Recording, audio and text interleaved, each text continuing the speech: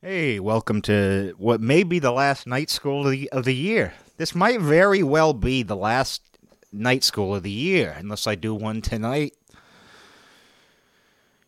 Yeah, I don't know. I guess this is a New Year's episode here, and we will probably cover that territory if it needs to be covered. Everybody else is covering it.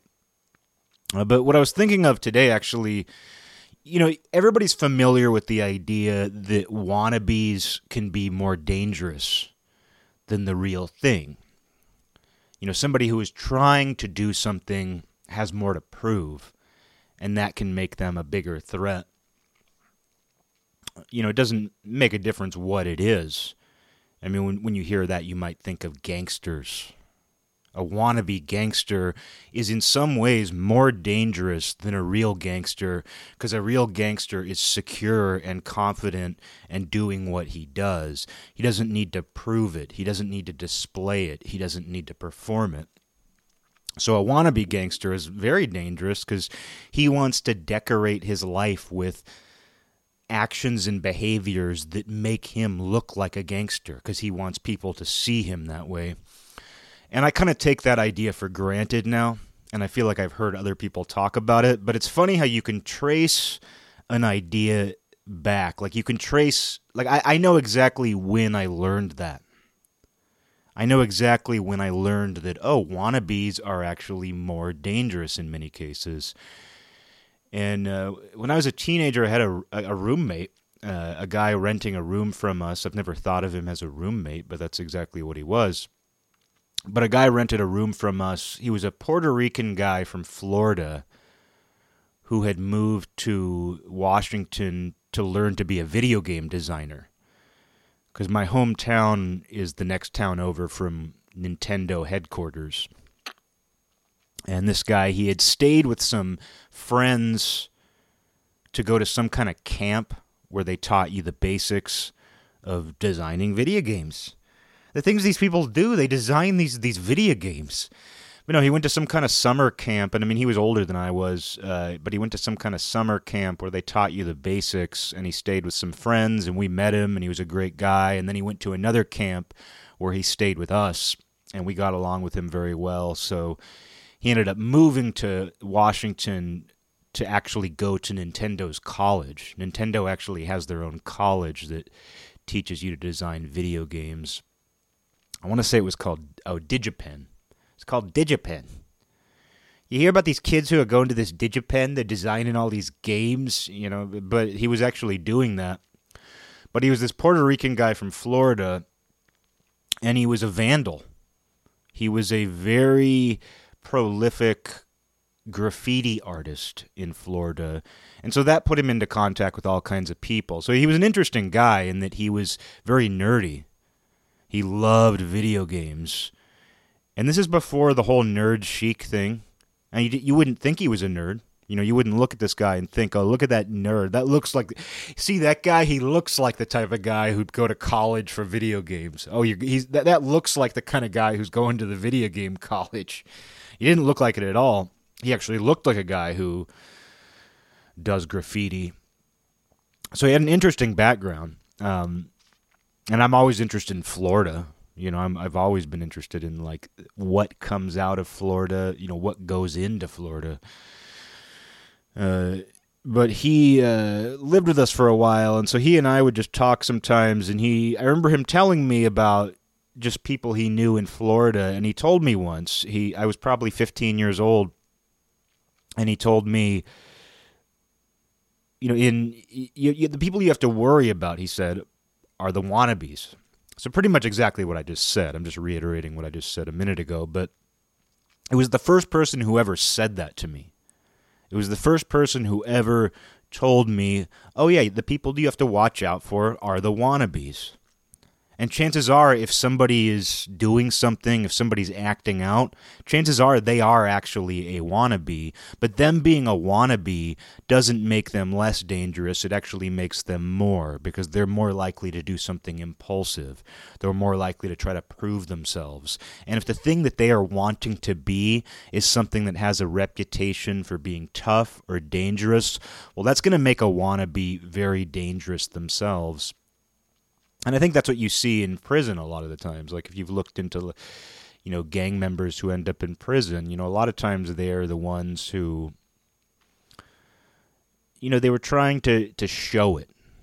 They were trying to make a display because so much of it is about identity. I mean, this gets back to the old identity conversation that seems to never end here. Because, being a wannabe, you can be a wannabe anything. And I used to hear that phrase a lot. I think where I originally heard the phrase wannabe was with regards to like tough guys and gangsters. I think that's where I originally even heard that phrase. Not a want to be, but a wannabe. Like a wallaby, a wannabe. Wallaby, you're a wannabe wallaby. That's the best joke I'm going to make tonight. That's the best joke I'm going to make all day. A wannabe wallaby. A wannabe wallaby. But it made total sense, just to get back to the idea. This guy telling me, oh yeah, the people to watch out for are the wannabes. The people to be scared of are actually the wannabes in many cases. Because nobody had ever actually said that to me in such straightforward terms. So this guy saying that, it was truly an epiphany. It blew my mind in that moment. And just a quick story about that guy before I go on. But there was one time where he was in the bathroom for hours. This guy, he was in the bathroom for like 3 hours. I'm not even kidding. I'm not even exaggerating. It was some extraordinary amount of time for somebody to be in the bathroom. And we could hear sounds, and we could tell nothing too weird was going on. Like we could hear the bathtub. We could hear just different things going on. And he was in there for so long that when he came out, it had to be addressed.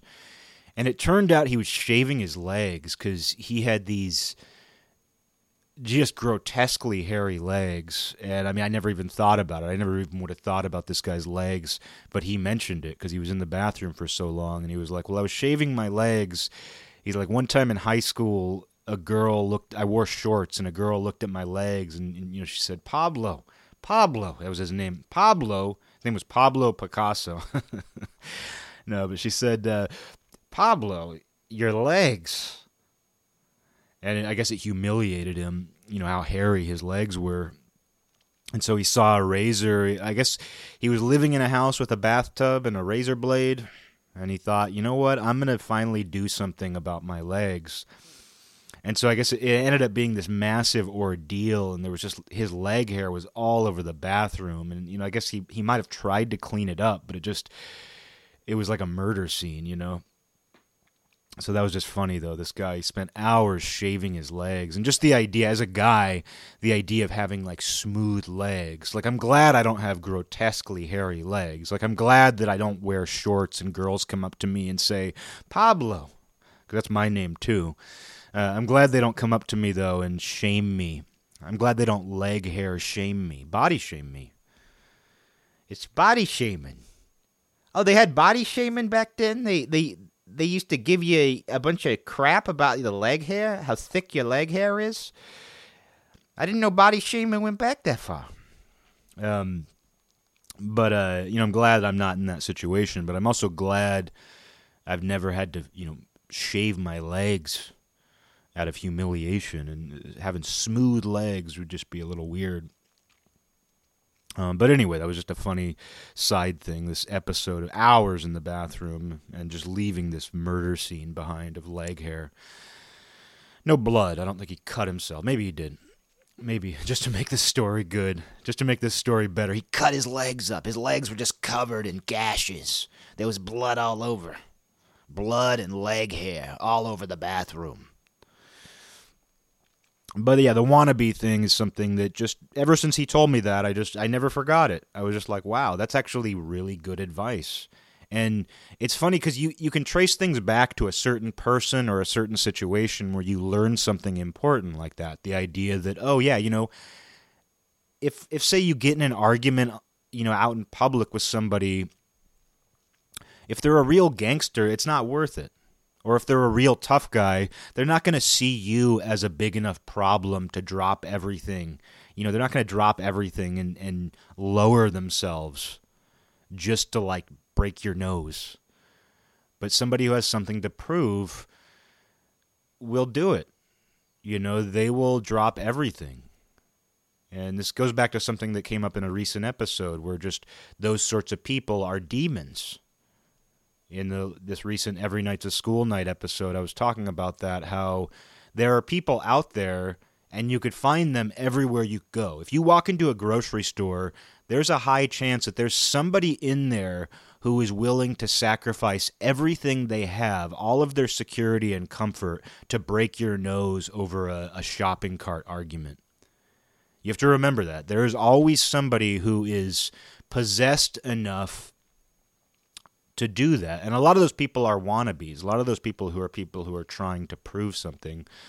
So just that guy telling me that, I don't even think he told it to me. He didn't even sit me down like it was some kind of advice, but it ended up being great advice just because I never forgot that. And it has influenced the way that I deal with certain people. Because it's like, just because I don't think very highly of somebody and I think of them as a wannabe doesn't mean that they're not going to sacrifice everything to try to prove how tough they are, or prove something. And then that gets into what I really want to talk about, is that there are wannabe anythings. It's not just because we hear wannabe and we think of it a certain way. We tend to think of wannabe as someone who's either trying to be tough or trying to be cool. And oftentimes those things mean the same thing. Because for a gangster, for example, being tough and cool are considered the same thing. But we tend to think of, when someone's a poser, a wannabe and a poser, we tend to think of that more as somebody who either wants to be cool, they want to be liked, or they want to be considered tough, or both. But there are people who are wannabe kind. There's people who they want to be a kind person. I'm trying to think of the best way to phrase this, the best term to use. Oh, you're a wannabe kind person. You know what? You're just a wannabe kind person. You're not really kind. That's a good point, though. That is a good point because, I was talking about that old boss I had in an episode the other day, and I described him as pseudo New Age, and how with him, even when he was in a good mood, kindness was this sort of form of tyranny. Because it didn't seem authentic. It didn't seem like real kindness. And people do wield kindness as a weapon sometimes. Think about it. If anybody's ever told you, why don't you smile more? Why don't you smile more? Or if a stranger, I've had strangers say that to me on the street. It's unbelievable, the audacity of people. But I've had strangers say to me on the street, smile. Because they think that, I have resting dick face. You've heard of resting bitch face? I have resting dick face, which isn't to be confused with impotence, resting dick. No, but I have resting dick face. I have a heavy brow, which means that I look very serious and stern all the time. And I don't smile much. So occasionally someone will have the gall and the balls to tell me smile. And from what I understand, women get this all the time. I've seen people say it to women I know in bars, in public, and I've only gotten it, a couple times. But it's something people say. They say, smile. And to me, that's using kindness as a weapon. To me, that's using goodness. It's a form of tyranny in a way. It's like trying to force everybody to act like they're feeling happy or good. And actually, to go back to that old boss, we would take company photos, and I wouldn't smile. I would do what I call like my pleasant face, which is not a smile, but it's sort of like I raise my heavy brow so that it's not quite as heavy, and maybe I look more surprised or something. I don't know what the face is, but he would always give me shit about not smiling in photos because he wanted to present this professional photo where every employee is smiling. And, that is kind of using goodness, and happiness as a weapon when you're forcing somebody to express it when that's not necessarily how they're feeling or it's not a natural expression. The men in my family, we don't smile in photos, and it was amazing to find out that we all kind of have the same philosophy, and nobody ever taught it to me. But to hear, I think it was my uncle who said, I don't smile in photos unless I'm actually smiling. I don't smile in a photo unless like they happen to catch me smiling naturally. And I was like, holy shit, that's how I feel. Turns out there is something to this whole this DNA thing. But it's that sort of idea, like trying to force people to smile or telling strangers to smile. And that's kind of, using goodness, using kindness as a form of tyranny, as sort of a weapon, forcing people to express happiness rather than doing something to make them happy. It's like when my boss was like, I wish you'd smile in photos. It's like, how about you give me a raise right before they take the photo? How about you stick a $20 bill in my back pocket? How about you roll a $100 bill up real tight and just tuck it behind my ear for me? You'll see a real big smile. And that's sort of funny about that whole way of thinking, where it's like, I want to see more superficial displays of happiness, but I'm not actually going to do anything that makes you genuinely happy and therefore would express a natural happiness. But it comes up in these sewage. Maybe that's sewage. I was going to say pseudo-new age, but I slipped and it sounded like sewage. Pseudo-new age? Oh, you mean sewage. That's nothing but sewage. New age sewage. That's my new name, is New Age Sewage. It's my gang name, my gang member name. But you see it a lot in New Age. You see it a lot in these sort of, spiritual circles for sure. You definitely see it in that subject matter where there's this wannabe wisdom, wannabe kindness. And in order to actually be kind, I do believe you have to go through the motions. I mean, I've learned that firsthand. I used to think I'm just a hater. When I met my friend Miles, I was talking to him, and I remember saying, oh, you're just a hater. And I meant it in sort of a good way. I was just like, oh, yeah, you tend to, you're cynical. You tend to see the bad side of things. You're like me, you're a hater. And I mean, obviously I was kidding, but there's truth to that as well. It's like I used to think of myself that way. I was just like, oh yeah, I'm just a hater, and I don't like things.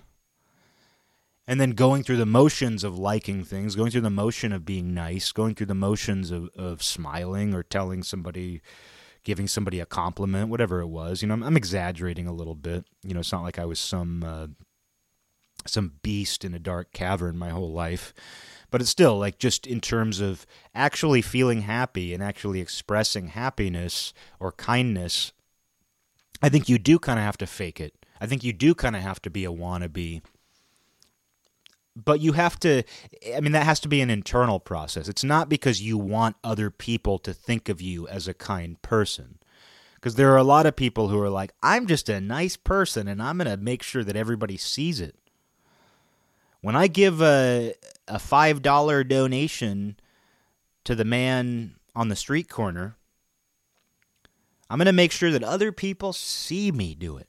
That person's a wannabe. Like if you give money to a homeless person and you want other people to see it, you are a wannabe. And that's okay because you are doing something nice. Sometimes it's okay to be a wannabe. Sometimes the ends do justify the means. At the end of the day, if you're donating your time to a soup kitchen, even if you're doing it for egotistical reasons, even if you're doing it because you're a wannabe, because you want to be a kind person who donates your time helping other people, even if you're a wannabe, that's your own thing you're going to have to deal with. That whatever dissonance is there because you're a wannabe, that's something you're going to have to deal with on your own. But at the end of the day, you donated your time to a soup kitchen, so the ends in that way justify the means, even if it was something you were doing to satisfy your own ego or to establish your identity as a kind person. So, there is a sort of ends justify the means thing to it, and with negative things too. Where at the end of the day, it doesn't matter if you're a wannabe tough guy, because if you punch enough people, you're going to get a reputation as a tough guy, as somebody not to mess with. And it turns out a lot of people, a lot of real gangsters were once wannabes too. So it's not like these things are, mutually exclusive in any way. They often do lead to each other. So I don't think you can dismiss the value of being a wannabe, but it's just something that I guess you have to try not to inflict it on other people, is what it comes down to. You just have to not inflict that, because that's what it feels like when someone tells you to smile, like they're inflicting something on you. It's not a nice thing. It's like they want to see you smile so that they feel better. They want you to smile so that they will feel better. How dare you use my smile for your own pleasure? You should want me to smile because I genuinely feel happy, because you tucked a $20 bill in my back pocket and I found it. That's why, that's how you make me smile. At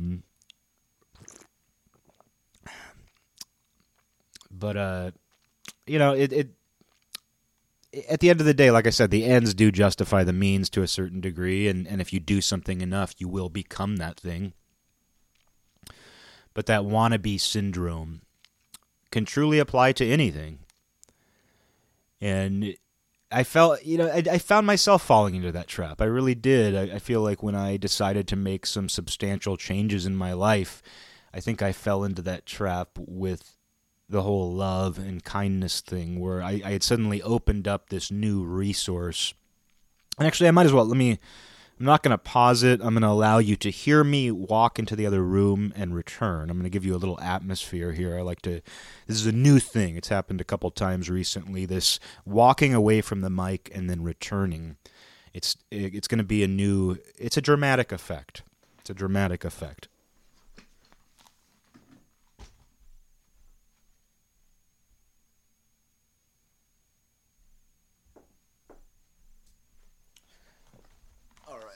All right.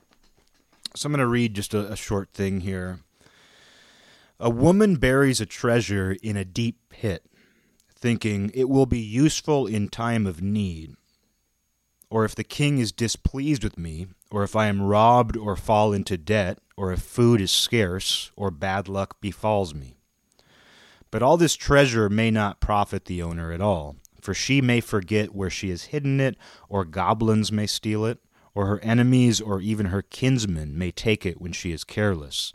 But by charity, goodness, restraint, and self-control, man and woman alike can store up a well-hidden treasure, a treasure which cannot be given to others and which robbers cannot steal. A wise person should do good. That is the treasure which will not leave one. And that's taken from the Kudhaka Patha. As always, my pronunciations are probably terrible. But yeah, I like that because it gets back to that idea of the infinite resource, where you have to address what are the infinite resources, and kindness can absolutely be an infinite resource. Goodness is and can be an infinite resource for anybody who gives in to goodness. And when I realized that kindness and goodness isn't something that I have to be possessive of and only dole out in certain moments. I want to be authentic. Like if I compliment somebody, if I do something nice for somebody, I want it to be authentic. I want to feel it. But it's not something that you need to be a miser about. It's not something that you need to have a tight grip on. Like, while I don't want to give out fake compliments, I don't want to say things that I don't mean, I don't want to do nice things that I don't actually mean. Hey, Batty, come here. Batty. Hey, Batty.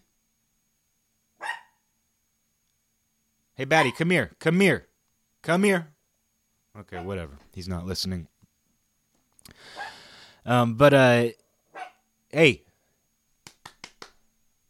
But anyway, thinking of these things as infinite resources, which is exactly what that passage was getting at, which is the idea that, you can hide your treasure, you can keep your treasure for some reason. You always have a reason for storing your treasure, but how that no matter how well you hide it, that is not an infinite resource, and somebody can take it from you. You can lose it somehow. And I mean, you see that with wealth. I mean, you see that with, there's this idea that there's this thing called fuck you money. We call this fuck you money, which is, it means I can say whatever I want because I got enough money. But the reality is there is no real fuck you money. Because, I mean, I've been under that false illusion until recently that if I were to acquire 10 million, dillion, trillion, dillions, multiple dillions in there. Nobody's heard of a dillion, but a dillion is a lot of money, especially when you got two of them combined with a trillion, billion, dillion. But if I had $1 billion, I've had this idea that, I could do anything I wanted, except when you actually look at what happens during revolutions. When you look at nobles who have been, part of noble families for generations, and they have all of this wealth, they really have no worries.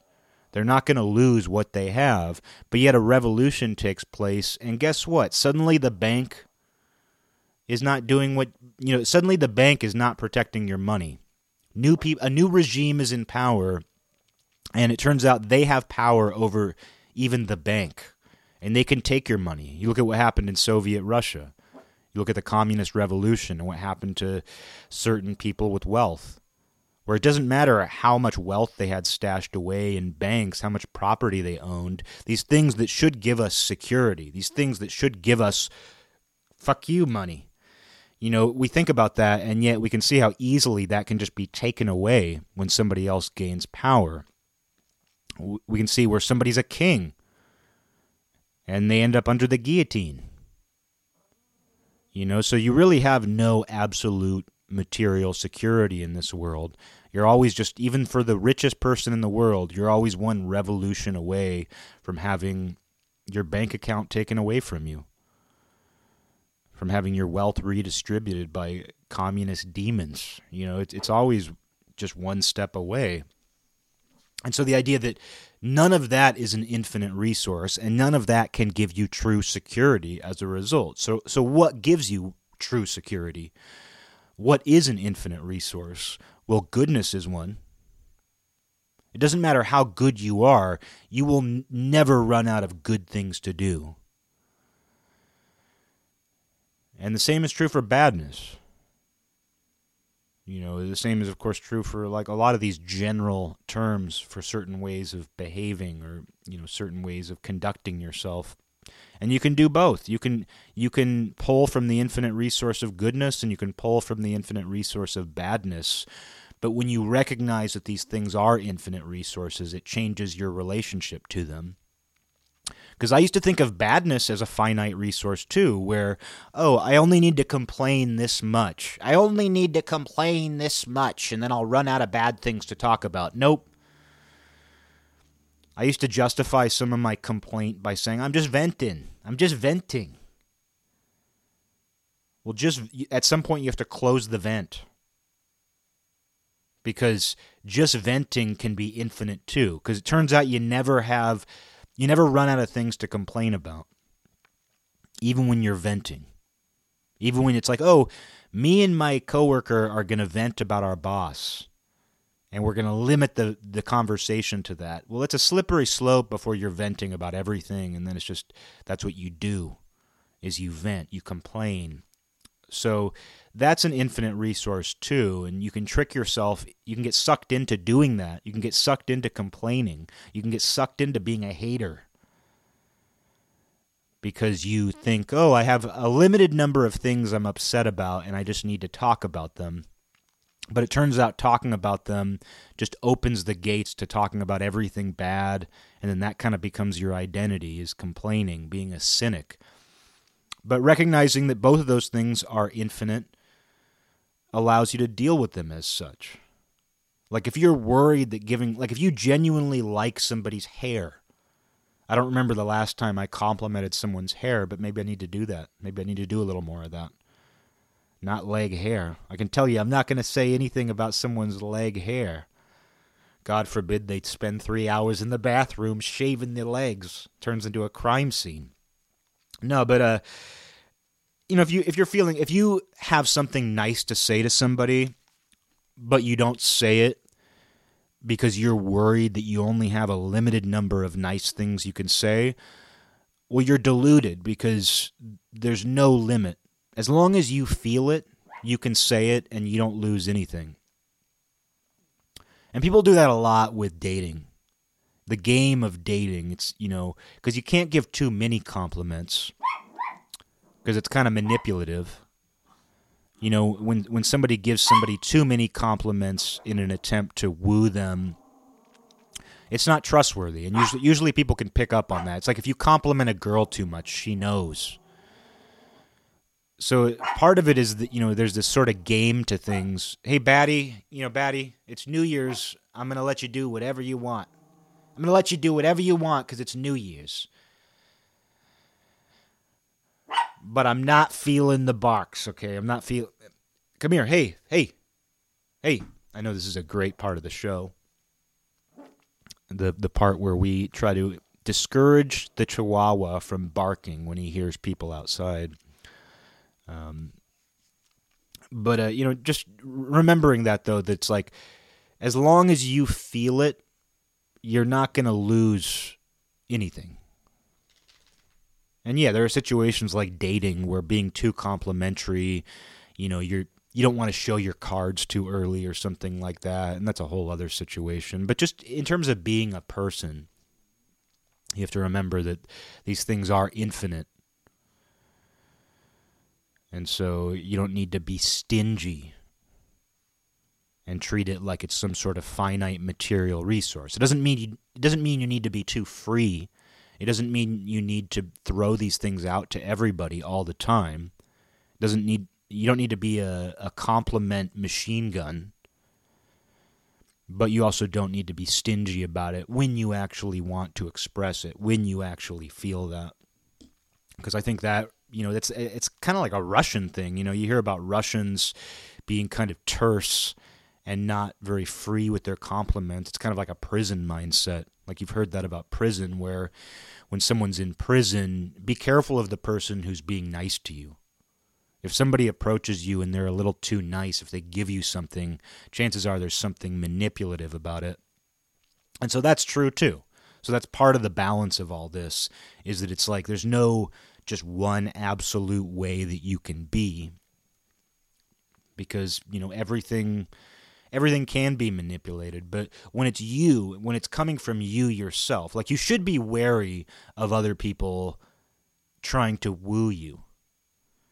You should be wary of being wooed, which sounds like somebody who can't say their R's saying rude.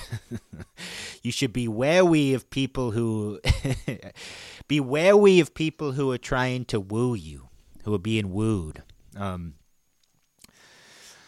But you should be wary of like somebody who's being excessively complimentary, because they might be a used car salesman. They might be trying to get something out of you. They might be trying to manipulate you. But when it's coming from you yourself, you have to remember that you're not going to run out of that.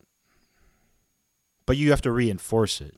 I think that's the thing with seeing these things as infinite resources, is that if you are prone to dwelling on the wrong things, or if you've become bitter or resentful or hateful, it sure feels like being nice is a finite resource. If you're miserable, being nice sure feels like it's something that you have very little of, which is why you have to reinforce feeling good in order to recognize that that's a infinite resource. And nobody can be good or nice all the time, is the reality. I've known a few people. My grandma, my dad's mom, was just one of those people who was so fundamentally nice and sweet that I don't even know how a person like that exists. Like, for me, because that's not me. Hey, Batty, I'm gonna put you on my lap is what I'm gonna do.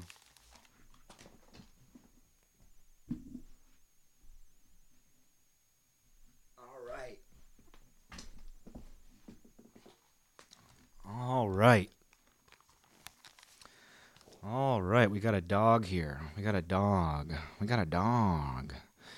But yeah, I think about people like my grandma who just seemed to be somebody who was just so fundamentally sweet and nice.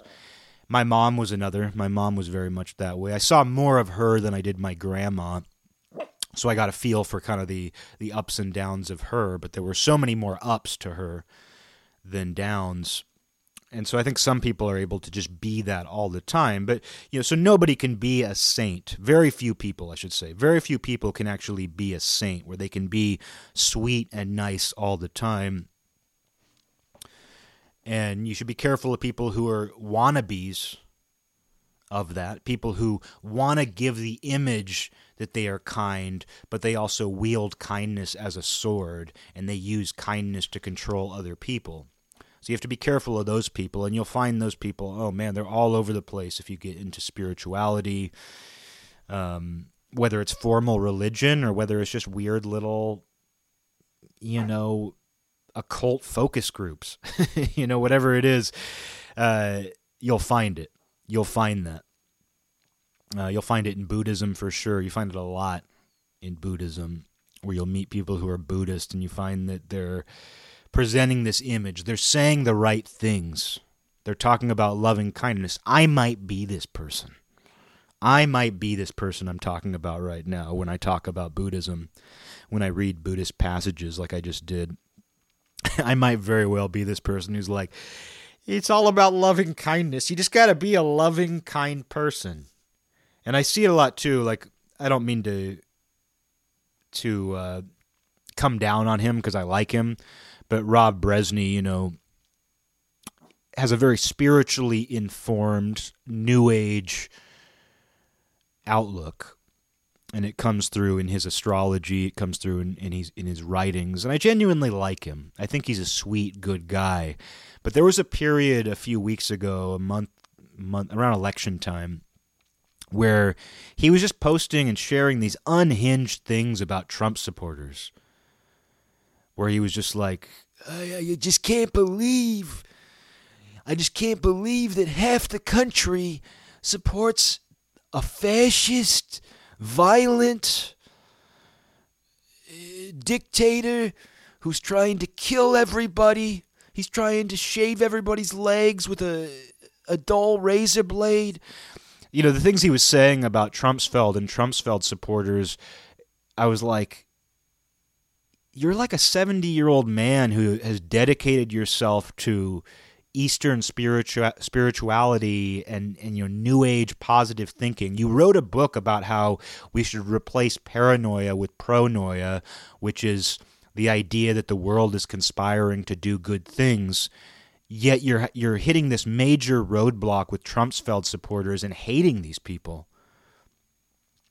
Like, you probably have yin-yangs on the walls of your house, and yet you're having trouble comprehending Trumpsfeld supporters. It's that sort of thing. And I don't think that guy's a nasty guy. Like I said, I like Rob Bresney. Bresney, however you say it. I genuinely like him. I think he's a goofball.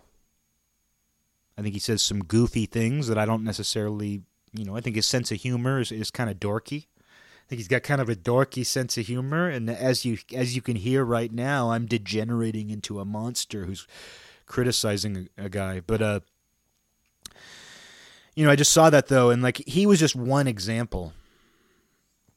He was just one example of that, where these people who have immersed themselves in accepting all people hit this roadblock where they just simply can't accept that certain people have certain beliefs or they support certain politicians, and they actually start demonizing those people, which is, one of the big teachings in all of this stuff. I mean, I think one of the most profound ideas in Eastern spirituality is that we are one even with the things that we find completely despicable. We are those things too. Those things are us. Those things are in us, and we are in them. And the things we like about ourselves are in those people, and the things we don't like about them are in us, and we are part of this wholeness. But it can be hard to reconcile that. It can be hard to actually feel that way, because it's so easy to be mad at people. It's so easy to give into that. But I see it a lot where people pay lip service to that idea. Because to me, I don't think this is an extreme take, but it sounds so extreme because of the way that all of our dialogue has been conditioned. But you have to see the Hitler in yourself. You have to be able to see that. Just like you have to be able to see the Mother Teresa in yourself. You have to be able to see these things through your own being. You have to be able to relate to these things because you are all components of the wholeness. You are all components of the totality. We are all. I shouldn't say you. I should make this is an important we statement. And because of that, though, you're always going to have a certain dilemma. There's always going to be a dilemma. And I do think this actually does play into the New Year's thing a bit for me, where it's kind of what happens with a year, because I got some birthday wishes, and included with the birthday wishes were like Happy New Year. People bundle their. There's a lot of stuff going on this time of year. There's a lot of stuff. Merry Christmas and Happy New Year's. And then when you have a birthday in the middle of those two things, you're going to get people who bundle it as Merry Christmas, Happy Birthday, and Happy New Year's. And I appreciate it. I don't care. You can bundle it all you want. You don't even have to say anything to me. But a couple comments where it was like, well, I sure hope 2021's a better year for everybody. And that's a nice thought. I agree. I agree wholeheartedly. I hope 2021 is a better year for everybody. But I refuse to demonize 2020. That's been a point on this show throughout this year. But I refuse to see 2020 as a fundamentally bad year. And everybody has their own personal situations that differ.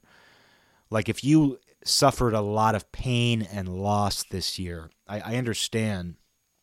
And I relate. It's not that I don't relate, My mom died just a couple weeks before 2020, so the grief process was going on for me in early 2020.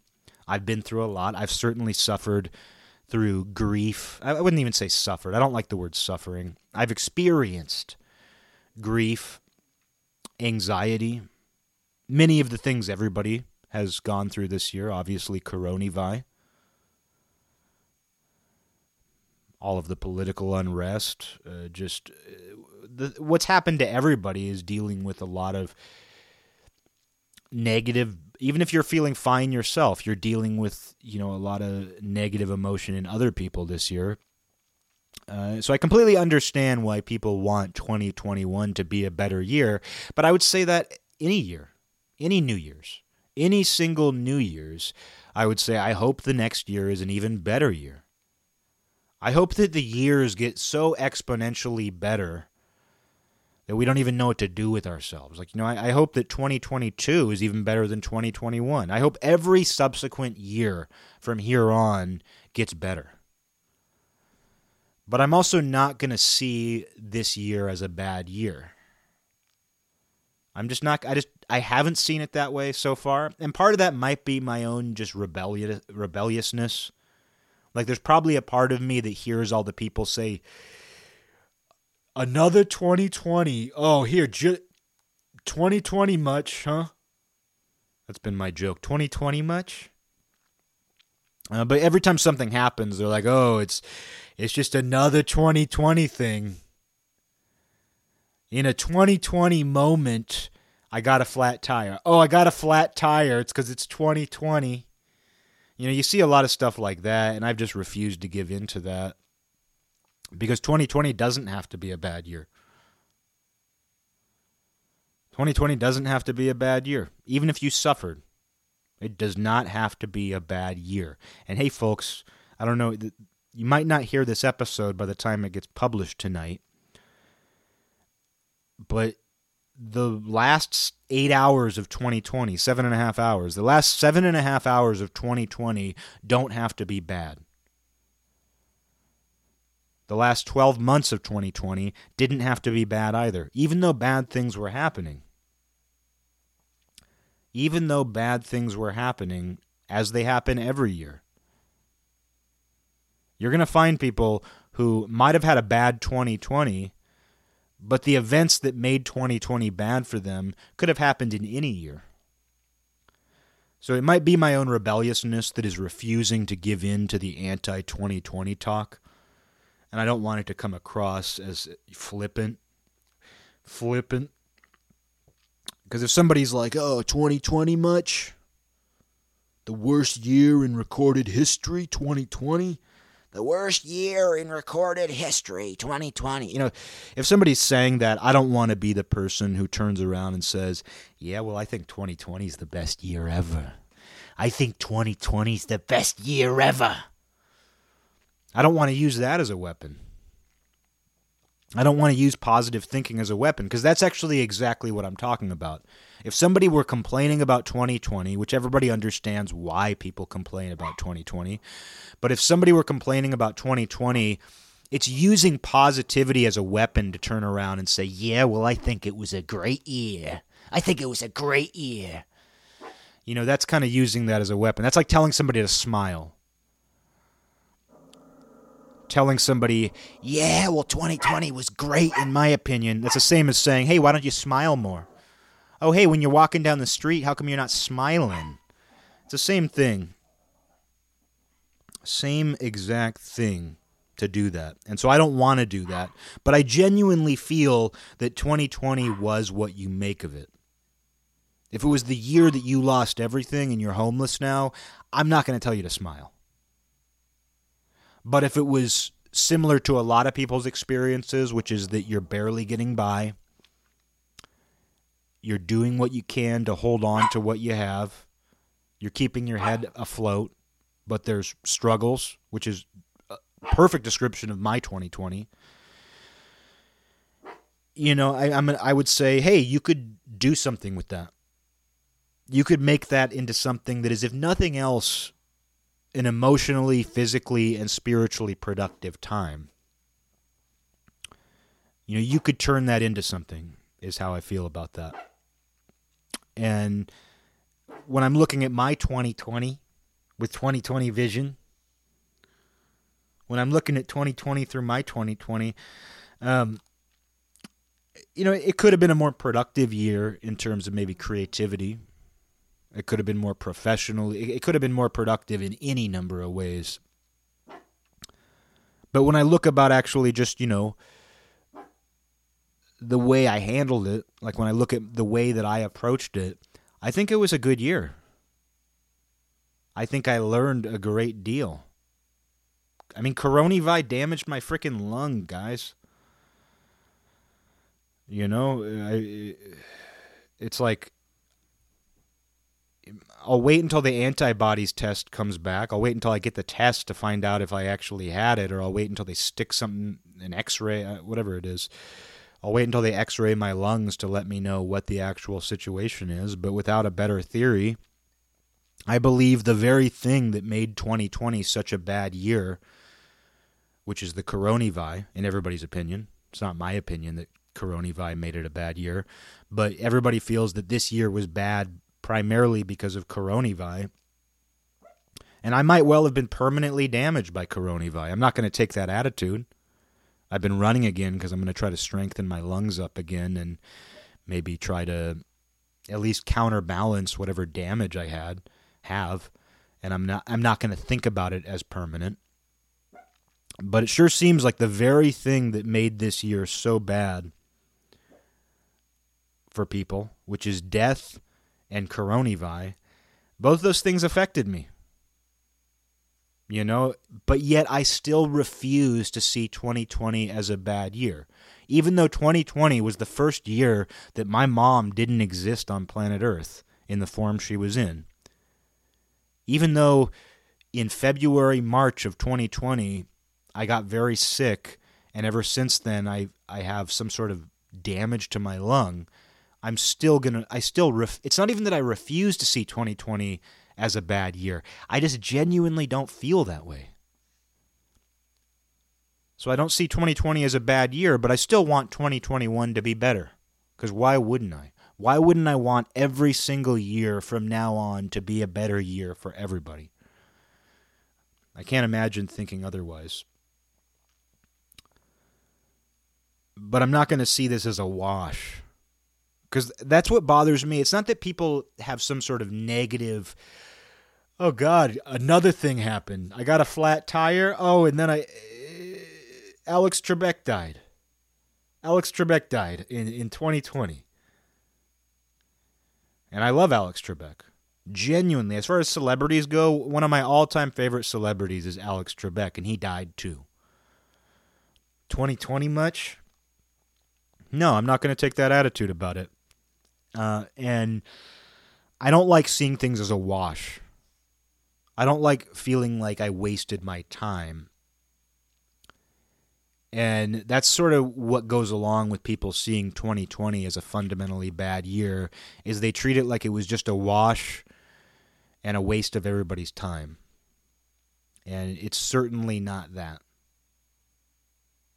Even for the person who feels like 2020 was just a waste of time, think of all the restaurants I could have gone to. Think of all the museums, restaurants. Think of all the Tinder dates I could have gone on. Think of it. If that's your approach, yeah, whatever. Do whatever. I don't even have anything to say. I don't have anything to say. It's not even a conversation I can participate in. If 2020 for you was just a testament to all the things that you didn't get to do, I can't possibly have that conversation with somebody. Because this year has been utterly fascinating. It's been a complete adventure. And it's been a great, I don't know, I'm trying to think of it. Let's just leave it at that. Let's leave it at that. It's been a great adventure, and it has been utterly fascinating. And so I cannot possibly in earnest, I would be a wannabe if I tried to say 2020 was a bad year. I would just be saying that because everybody else I know is saying that. And the unfortunate thing is, if you were sitting around with people and they were talking about how bad 2020 was, and you said, well, hey, if you gave some sort of silver lining, you would come across like the oppositionally defiant freak who's just trying to be different. Or you would seem like you're trying to use it as a weapon or something. Like, oh, you mean you guys didn't experience personal growth? Oh, so you're telling me that you didn't experience personal growth? You didn't experience physical, mental, spiritual growth during 2020? Oh, I guess you wasted your time. You never want to use that as a weapon. You never want to, you never want to turn that into some sort of like self-superiority. Oh, my superpower?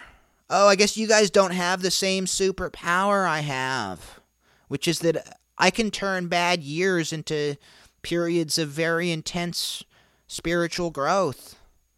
You never want to be that asshole. But internally, you got to be honest with yourself. And for me, being honest with myself, I just don't see this year as a wash. I don't see it as a waste. Even though I feel like it damaged me physically. Even though I was dealing with a lot of difficulty. And none of that's over. None of that's going to be over at midnight tonight. And so I think another thing that concerns me about people putting too much weight on this year being over and 2021 coming is that I hope they don't set up false expectations for themselves when things potentially get more difficult, more weird. I just hope that people don't set themselves up like that. When the clock strikes midnight tonight, there's going to be some miracle that everything's going to be back to normal. All of the things that caused you immense pain and struggle in 2020 are going to be magically gone. While there is a power to thinking that way, while there is a certain power, like when you think about the fact that millions, a trillion dillion people, because a trillion dillion, it applies to people just as well as it does money. It applies to a quantity of anything, a trillion dillion of anything. But when a trillion dillion people are sitting there tonight thinking 2021 is going to be a better year, that has a power. That's casting a certain spell, and maybe people will bring a positive attitude with them. But I do worry about people setting up a false expectation where they expect things to be magically different. So just something to consider on the New Year's. This here New Year. New Year. Oh, the New Year. Oh, you're talking about the New Year. I'm so glad the old year. I'm glad the old year's over and that the new year's coming. You know, you can want that to be a good year. You can want 2021 to be a good year, and I'm right there with you. So I'm casting that spell too. I guess to close this here out, I'm casting that spell too. But I'm not casting that spell at the expense of 2020. Because 2020 was, if nothing else, useful. It is useful. It's not even over. I'm going to continue to make this a useful day, this here last day. And, to be totally honest with you, I'm feeling a little bit sentimental. I'm feeling a little bit like I don't want 2020 to be over even. Like, I don't think I was ready for today to be New Year's Eve. I've known what each day is. I knew that yesterday was December 30th. I know that today is December 31st, but I don't feel that I was completely mentally prepared for this to be the last day of 2020, believe it or not. But I'm going to do something with the rest of these hours. I think keeping this to here we are at 56 minutes. I think it's a perfect amount of time to close out the new year, unless I somehow do another episode tonight. You never know with me. Yeah, think about that wannabe topic. Think about that idea. The idea that, while you can want to be kind, you should be careful about being a wannabe.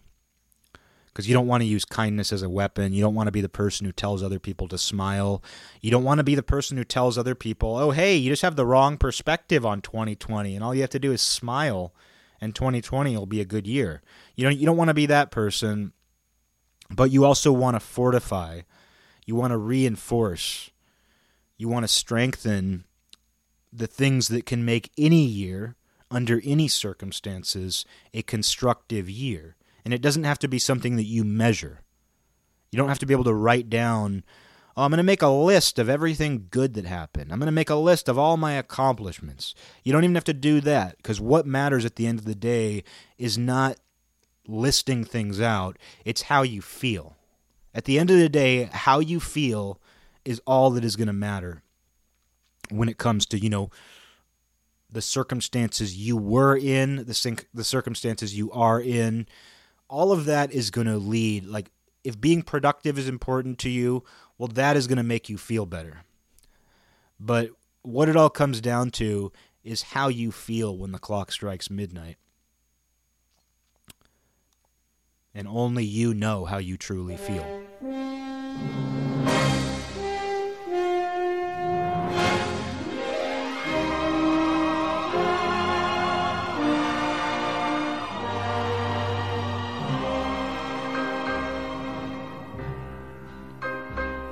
This land is mine. God gave this land to me. This brave, this golden land to me. And when the morning sun reveals her hills and plains, I see a land where children can run free.